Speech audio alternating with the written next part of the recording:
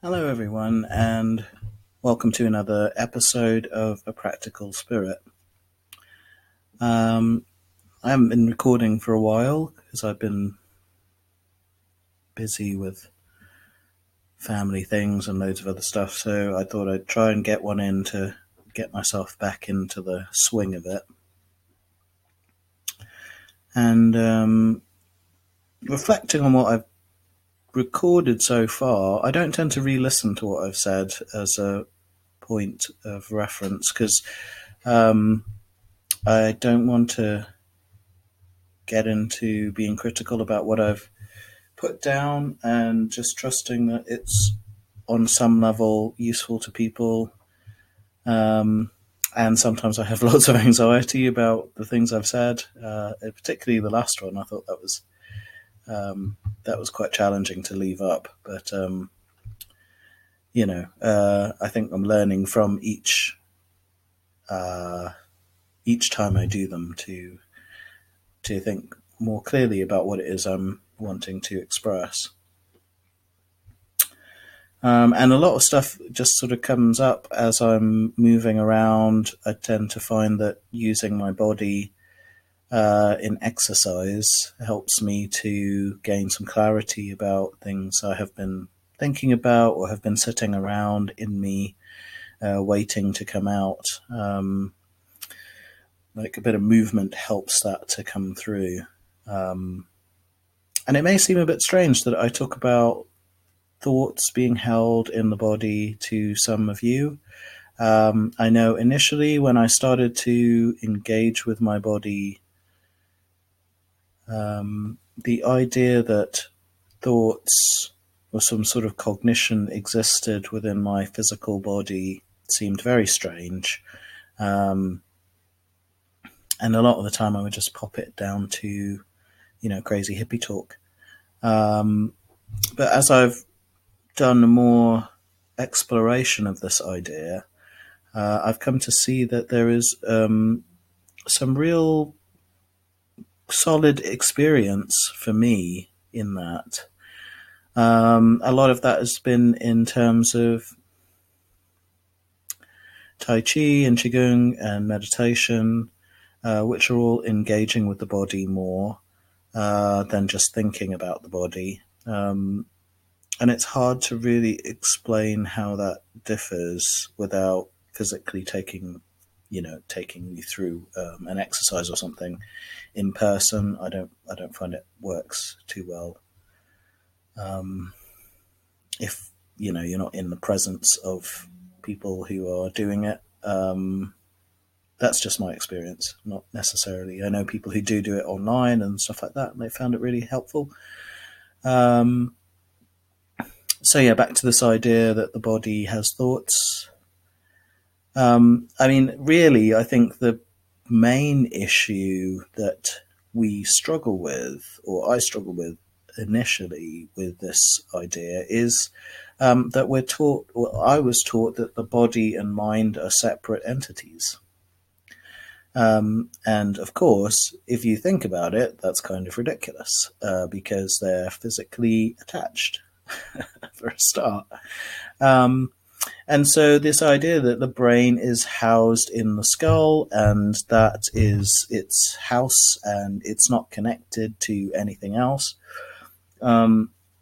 is a bit of an absurdity because obviously we know that the brain moves the body on some level. We send impulses through to our body to say we want to do something and our body does it. But then we forget that the body is not a passive instrument in that. It is also with its own intelligence. And I believe it makes its decisions about how to fulfill those wishes, if you like. So there's a partnership, an integral partnership between the two things that in this part of the world we see as separate. And I am coming in my life to see it as one thing. And maybe that is something that I've just assumed about the West, but it does seem to be that we talk about the body and the brain in different ways.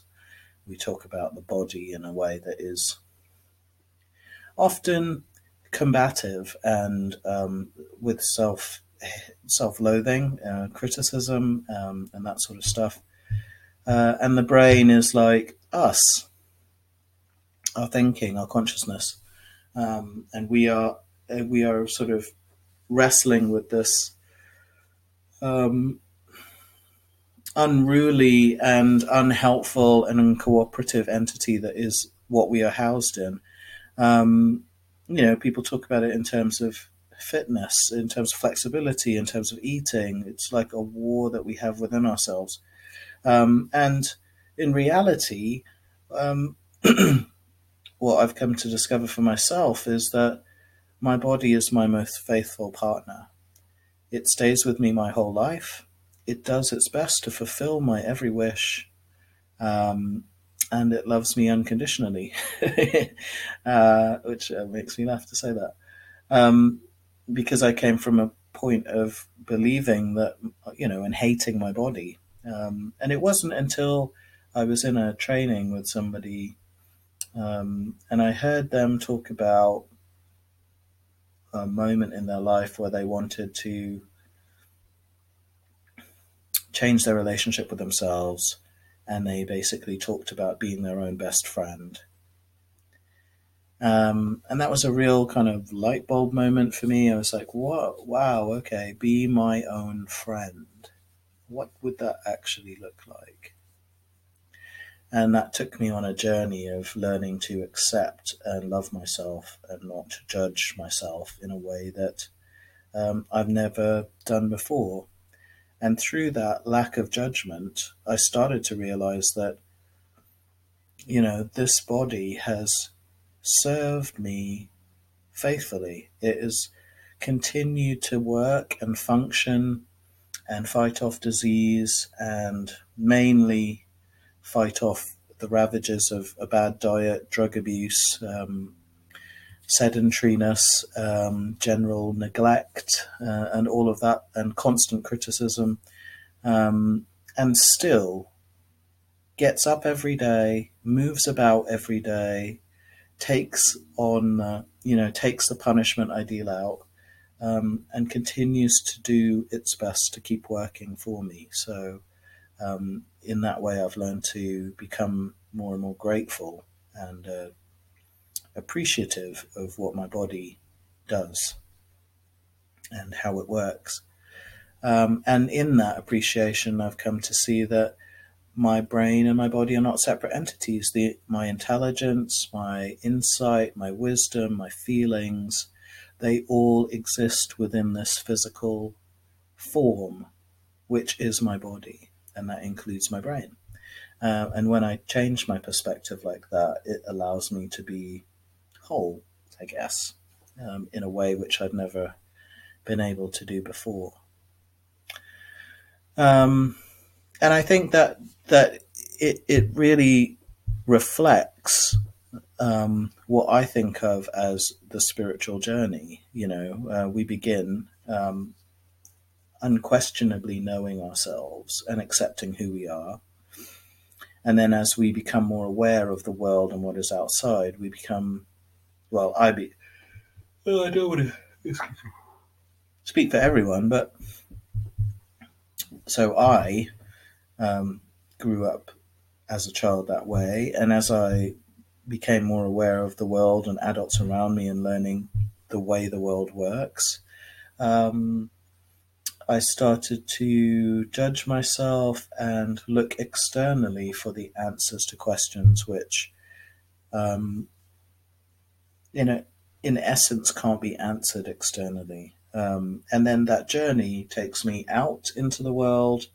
I engage with life and many different things and people,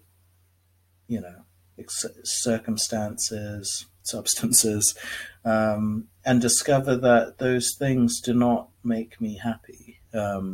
Work, money, that sort of stuff. And then there's a rejection of those things from me and trying to, all in the search for happiness, I think. Loads of people debate whether or not this is true, but I think teachers like the Dalai Lama and such are right, essentially, that we all just want to be happy. We don't want to suffer. I mean, I think I accept that my life has struggle and things that require effort, but I'm not actively seeking out struggle or unhappiness in my life. I'm searching for peace and happiness and connection. And that's okay. There's nothing wrong with that. Um, but also to want that for other people, to expand ourselves beyond ourselves, because the more that I connect internally with me, the more I realize that I am not separate from the people around me. That that suffering exists because it exists and for no other reason, which can be difficult to come to terms with if you're brought up in a kind of more binary outlook in the life. There's good and there's evil. Evil makes things terrible. Good makes things nice. I've lived in that existence, and I find living in that existence to be a recipe for self-torture, because on some level, I have to believe, if I believe in good and evil, I have to believe that if my life is producing bad things, then I am on some level deserving of it, and that makes me also a bad thing. Um, when I take that away, bad things happen because they happen, and that is part of life. Or things that are challenging to me or difficult to me, bad things. Again, is still a judgment. Um, Things I don't like, things that I do like, it's much easier to sort of frame. Things that I would want more of in the world, things that I want less of in the world. Again, still a judgment, but there's a different type of energy that's put onto that, if you like, which doesn't make me a combatant or in opposition to it. I can accept that these things have happened and allow them to exist separated from my own worth, if you like. And that makes it much easier to remain centered, I guess, in the face of them, and to ask myself what I think is the most important question. Given that this has happened, what do I do now? Because I think, again, this is part of the spiritual journey in itself, is like I begin by responding to things that happen without questioning my place in that response. Something I don't like happens. I respond by rejecting it, ignoring it, refusing to have anything to do with it, closing myself off, hating the thing that's happened or the person that I believe caused it to happen. That's another thing. And isolating myself, which is a movement away from life, if you like. In my awareness of my journey in a spiritual context, I can now ask myself, this thing that happened, I don't like it. What is it? What is it touching in me, and how do I respond? What is it that I want my response to be in this thing that's happened to me? If I'm trying to think of relevant examples for you, Araxi.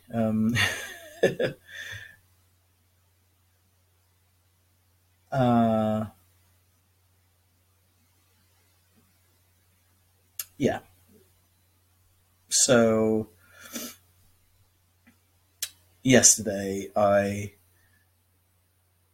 went into work, found out that my shift was starting 7 hours later than I thought it was, and I had to cycle back home. And halfway through cycling home, I realized I left my keys on my phone in my locker, so I had to cycle back.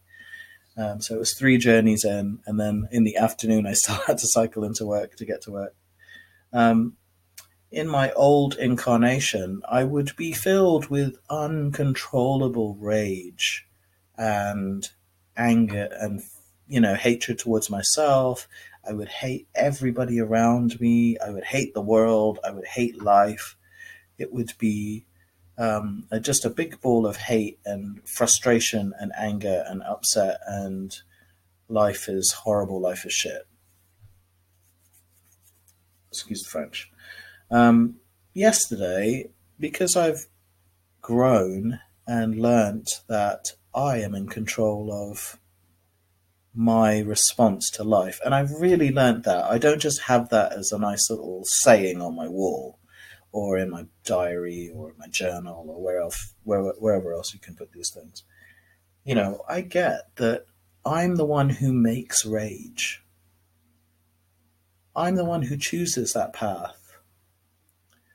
So instead of making the world my enemy, I was like, okay, this has happened. It's not really how I wanted to spend my morning, but I did get some exercise, which I did need because I haven't been exercising. I've been going to a different place to work, which meant I took the bus instead of cycling.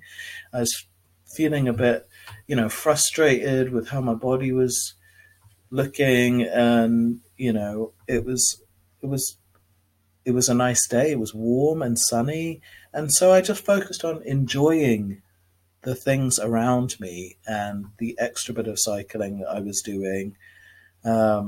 Took my time, didn't force myself to push hard to get home as quickly as possible, and it became an enjoyable part of my day.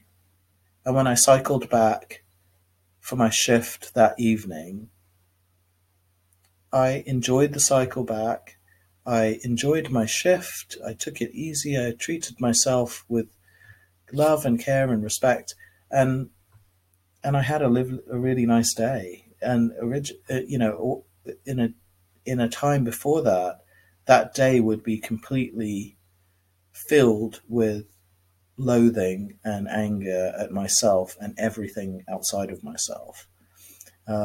So that for me is, an essential foundational part of living, from spiritual practice, if you like, is to be able to step away from that reflexive response and say, okay, well, how do I actually want to be now? Yeah, so that's it, really. I hope you've enjoyed this episode and that you found some useful stuff in here. And yeah, I look forward to hearing from you. Hopefully, we're going to have a couple of people come and have a bit of a chat, and then you can hear some other perspectives. And yeah, that's quite exciting. I'm excited about that. Okay, have a good day.